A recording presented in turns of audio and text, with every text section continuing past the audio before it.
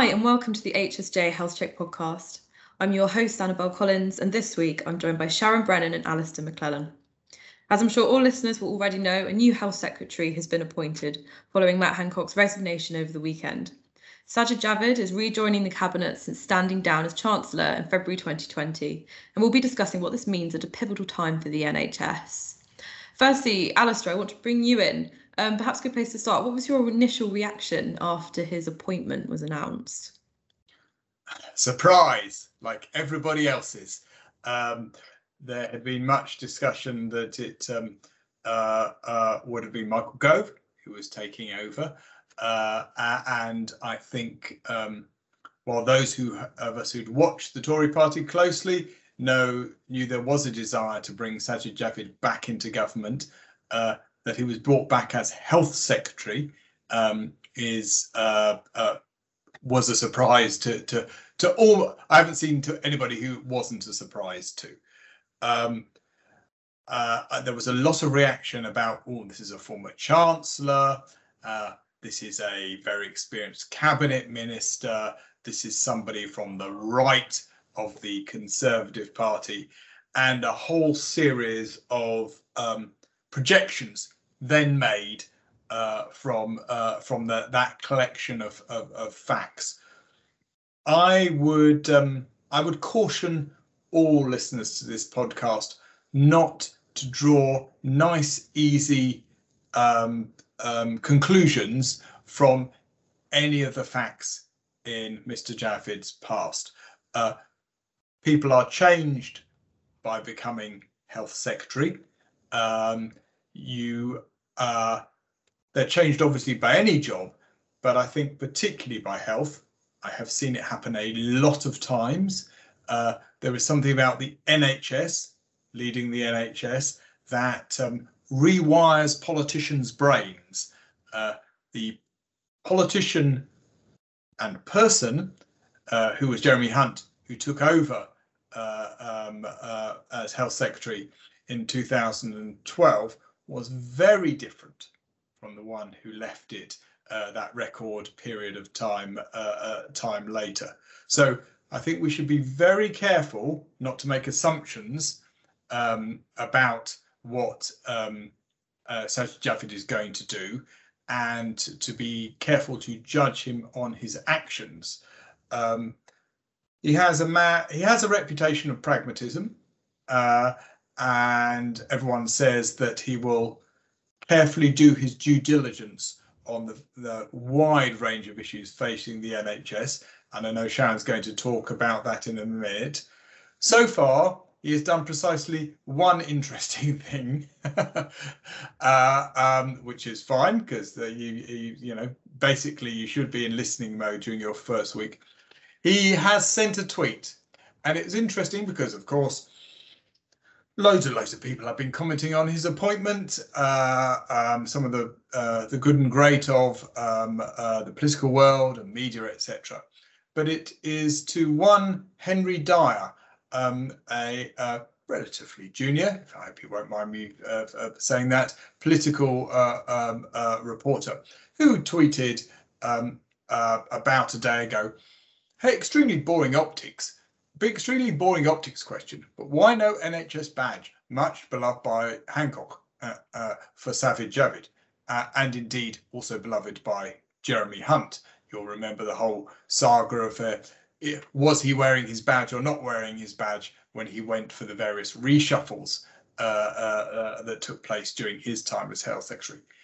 Anyway, it was to this tweet, and this tweet alone, as far as I can see, or the rest, he's done a few other tweets, but all pretty straightforward stuff about hurrah vaccines. But it was to this tweet that he chose to reply. It's not about badges, but delivering for the NHS. I have no idea what that tweet means, but I have a feeling it means something. We shall find out exactly what, no doubt, as the future unfolds. And Alistair, you mentioned Jeremy Hunt. He tweeted very complimentary things about the new Health Secretary when the appointment was announced, and he mentioned his time at the as Secretary of State for Housing, Communities and Local Government. I wonder whether do you think that experience could serve him well, particularly with the the enormous social care challenge waiting for him in his in tray at the moment? Well, I think what really will serve him well is the fact that he has been a cabinet minister for more than 5 years. Somebody who has also been a cabinet minister for more than 5 years spoke to me the other day and said, basically, for the first 5 years when you're a cabinet minister, you basically do what the Prime Minister says. If you survive 5 years, you learn that you can be your own man or woman. So I think much more than experience in any particular department, it is his experience as a cabinet minister, knowing how government works across the board, that will be really advantageous to Sajid Javid. When he was at Housing, Communities and Local Government, he was pretty much on the side of the NHS in most of the debates around delayed transfers of care. People may remember that period. He basically backed Jeremy Hunt and Simon Stevens' desire for the money that was available around delayed transfers of care, supporting social care, basically to support or deal with the detox problem, much to the chagrin of local government, who felt that their man wasn't fighting their corner. Indeed, there was HSJ's former sister title, Local Government Chronicle, commented that when Sajid Javid left, that he had been one of the least enthusiastic communities secretary that they had, that he had been very unengaged. So just because he had that job does not mean, for example, that he will fight this local government corner in the ICS negotiations. He may do, but it doesn't mean it. Equally, it doesn't mean that he will demand social care reform. He might, but it doesn't mean it. I think that's a good point to bring you in, Sharon, around the ICS legislation. This is obviously, I mentioned in the intro, but it's a hugely important time for the NHS, and that passing the legislation is part of it. You've written a piece this week for HSJ. Could you tell listeners, I suppose, I know you've been having some conversations, but some of the things that have been coming out of those at the moment? Absolutely. So to give a bit of background, if Matt Hancock had resigned a week later, it's highly likely that the legislation would have been published in the form that he had worked it down towards, and we would be having a debate now about whether or not amendments could be made.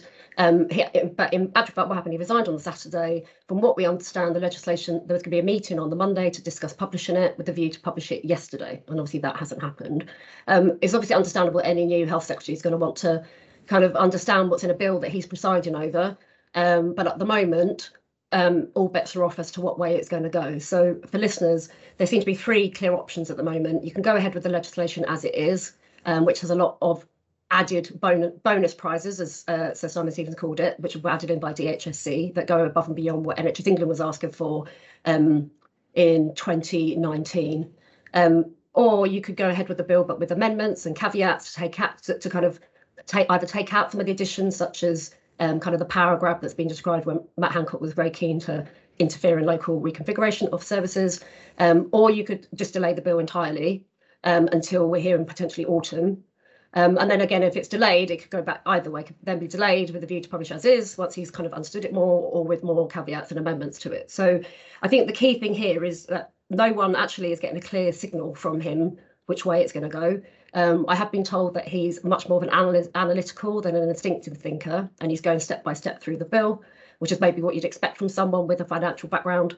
And there have been a few interesting comments that he has made in the Commons. So his first kind of Q&A in the Commons as Health Secretary, he fielded, I think, over 30 questions, committed to very little, But very interestingly, there was a question from Dr. Kieran Mullen, who is the MP for in Cheshire and Merseyside, and he said that the Cheshire and Merseyside ICS doesn't suit its constituents. It won't do them the service that they need. And he replied saying no decisions on ICSs have been made. And that kind of, what do you read into that? It's the same thing about, his tweet about badges.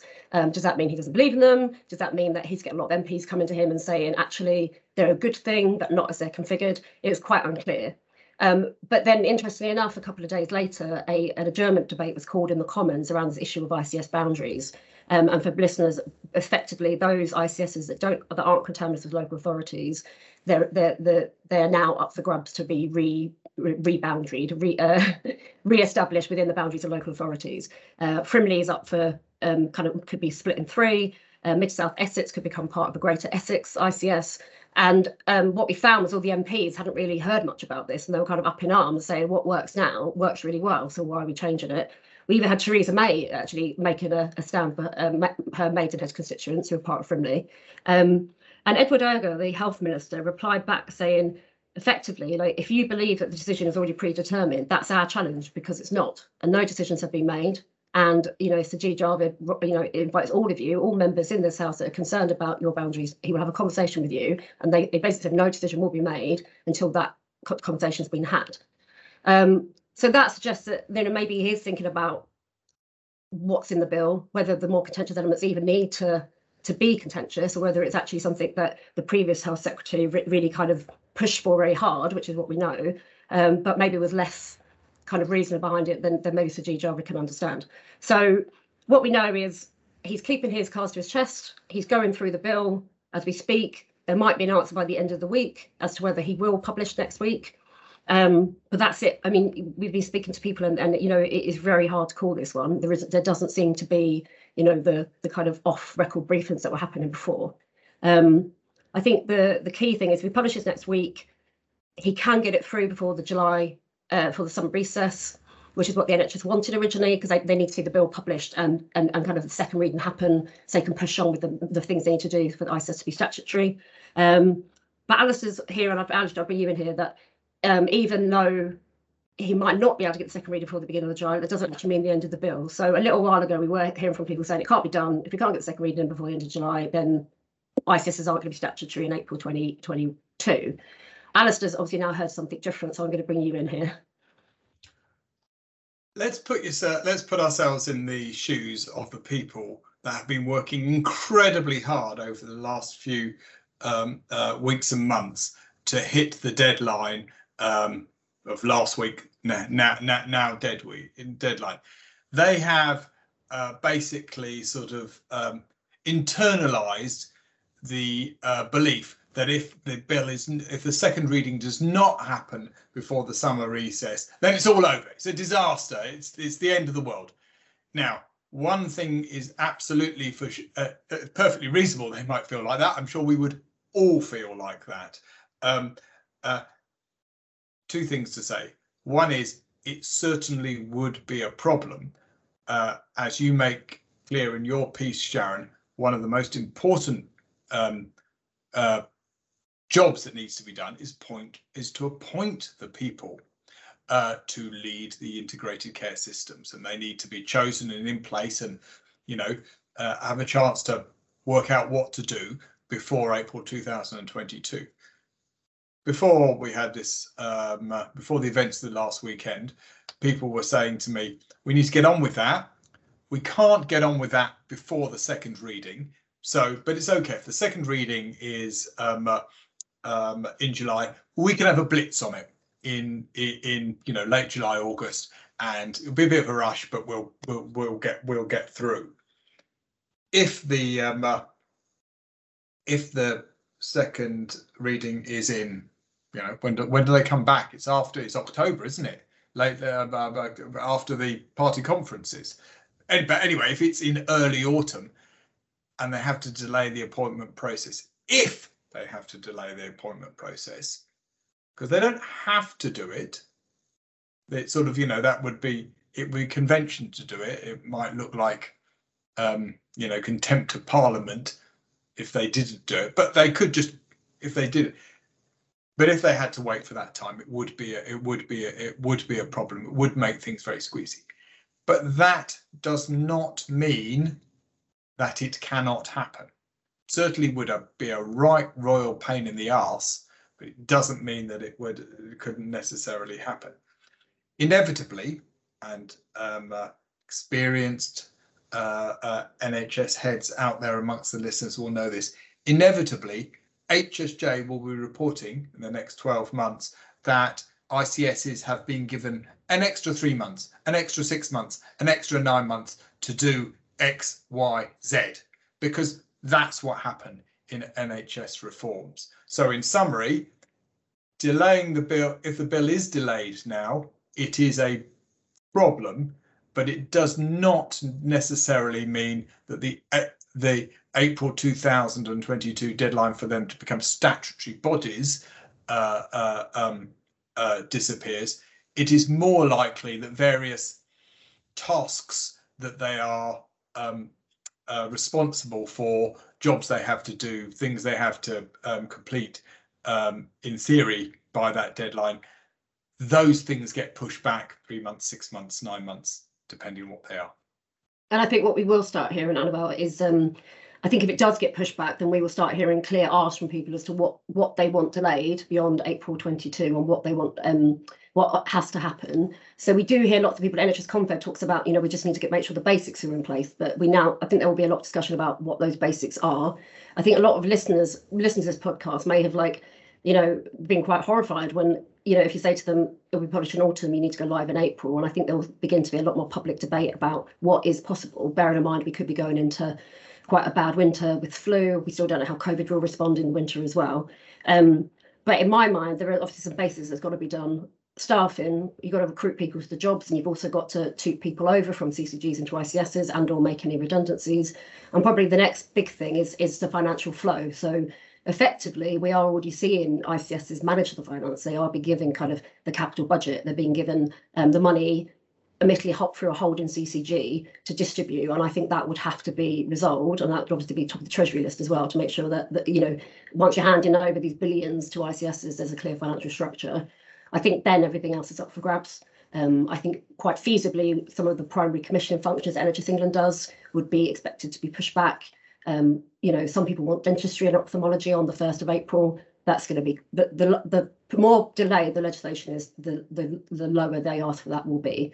So it'd be interesting if it wants to get in contact. What do you think is feasible and what is not feasible? But beyond those things I've outlined, I think Alistair's right. It would be like, let's have a slow evolution and not a big bang from the 1st of April. But yeah, at the moment we're still all up in the air. And I think an interesting point to add is if he does lay the legislation down on Monday, he will have then broken a custom in Parliament, which is not a standard, so he doesn't have to abide by it. But customarily, members of the House are given 2 full weekends between the primary and the secondary reading, so they can read through the bill, and that they would not have the time to do that. It doesn't necessarily mean anything, but obviously you did have Labour coming out last week saying that's it, scrap the whole top-down reorganisation. So you may find a bit of an argument over that, but obviously an 80-seat majority still is immense. And also I wonder how much do you think he might want to put some of his own kind of priorities and perhaps kind of character into it, because he's obviously taking on the work that kind of got Matt Hancock's stamp on it. I don't know whether you think you'd expect him to want to do that as well. I think rather than put his character on it, I think he just might want to remove some of the kind of the very hard stamps that Hancock has placed on it. I mean, we listened to the boundary debate on the Wednesday night. Thankfully, it finished. It started after the football was finished, so I didn't have to miss any of the goals. Theresa May actually made a really good point. She said the white paper says that ICS boundaries are likely to have to align with local authority boundaries. So she's like, it's not necessary. It doesn't say all of them. It doesn't say they must. So she's like, it is not necessary to push through all these boundary changes. So actually, she's right. You don't have to change the bill then. You can just stick to the letter of what it says and actually back off. I mean, I've had people tell me that the boundaries are predetermined in Mid-South Essex, and the only way that would ever be a change now is if there was a change in Health Secretary. That was a few weeks ago. But now, amazingly, I don't know we still don't know anything about that CCTV leak, but amazing, there is now a new health secretary. So that I think people are beginning to have hope that they can do some more sensible management of the bill. I mean, Theresa May actually said in the Parliament, just use your common sense for once. They were her words. Don't fix what isn't broken. She's like, Frimley ICS is one of the best in the country. Why would you set it up? I just want to save us getting letters from our local authority and primary care listeners. Basically, it's true that a lot of people in the existing ICSs and a lot of people in the acutes don't want the ICS boundary changes.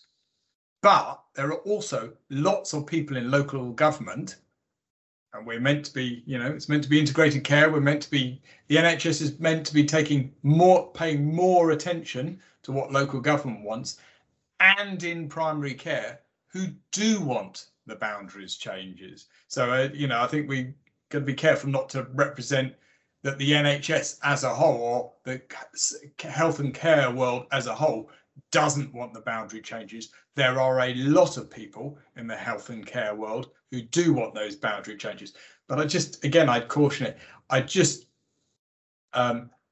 think it's really, really dangerous to assume that Sajid Javid will do one thing or another until we have seen him make some decisions. We should see him once we've seen him make some decisions, then we'll get a better feel for the man and his approach to the job.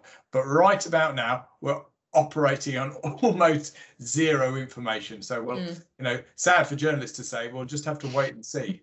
I think the one thing we can say, though, is that with the boundary changes in Mid-South Essex, it became all about trying to influence it and getting your voice heard. And I think effectively we're starting from scratch with that.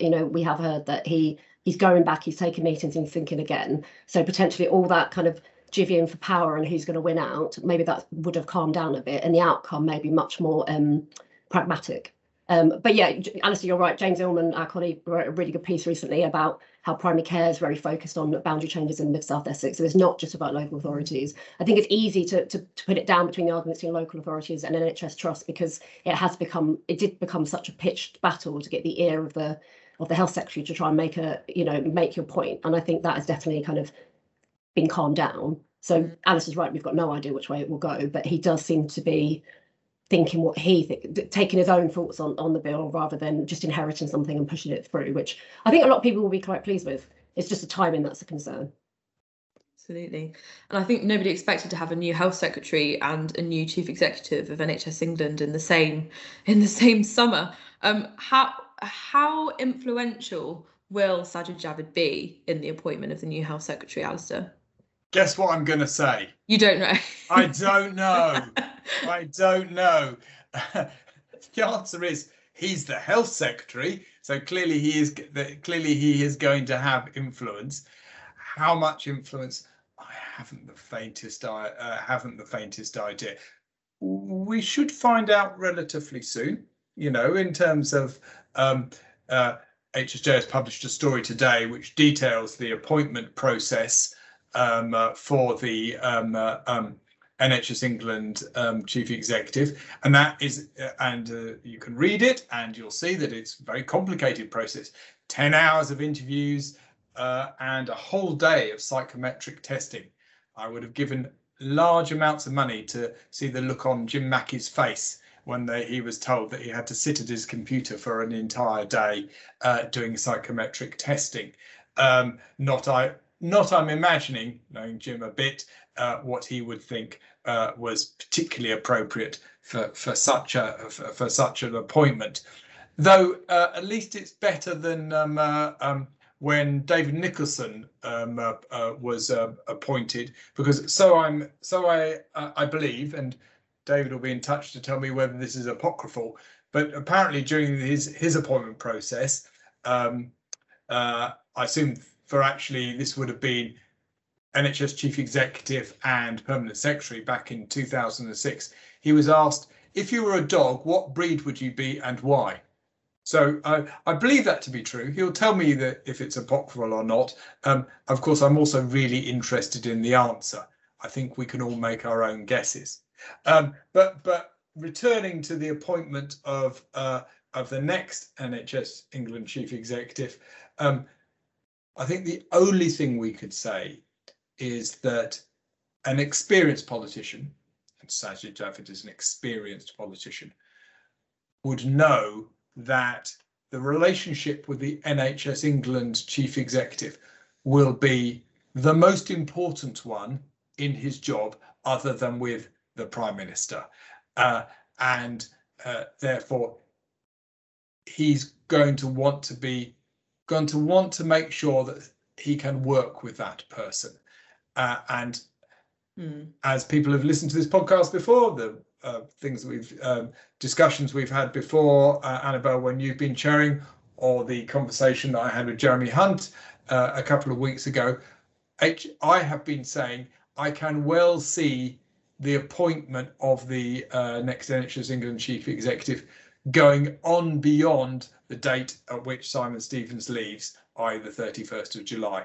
And this is another reason why I think the actual announcement might be in August or even September, rather than on the 31st of July or beforehand.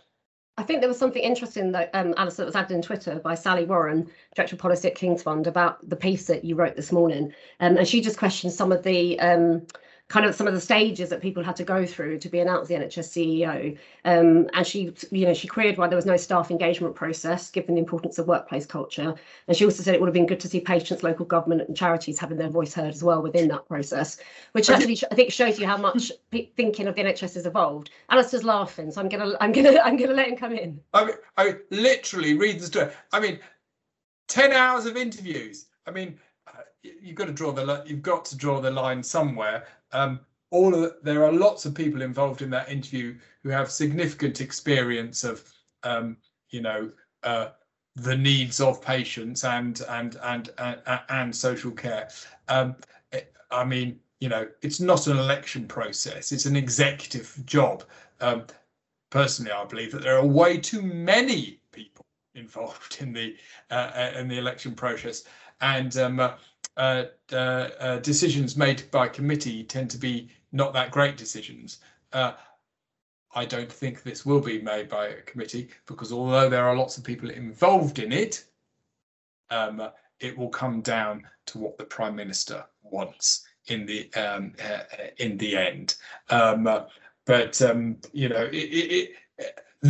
I would suggest that this appointment process, as far as I'm able to tell, is the most involved. And I think they are bending over backwards to show that this is a process in which it isn't a shoo-in, whoever gets it. There are two Labour peers involved in the election process, Ara Darcy and Patrick Carter. So they really are going out of their way to say this isn't any kind of shoo-in. Now, all the conspiracy theories are then saying, oh, that's a way to hide Dido Harding's appointment, because they can say, well, look at the process we put through, and it's just a smokescreen. That's rubbish, complete and utter rubbish. I've spoken to quite a few of the applicants, and they are pretty much they're daunted by this process. It is, they knew it was going to be involved. I don't think they knew it was going to be quite this involved. Absolutely. And I think that's a good point this week to draw the podcast to a close. As mentioned, Sharon's written her integrated column all about what the appointment of Sajid Javid could mean for the ICS bill. So do read that if you haven't already. And just a reminder, as ever, we're available every week on the HSJ website, and now across on all main podcast channels, and now across Amazon and Audible too. Please don't forget to subscribe if you haven't already. Thanks for listening, and we'll be back next week.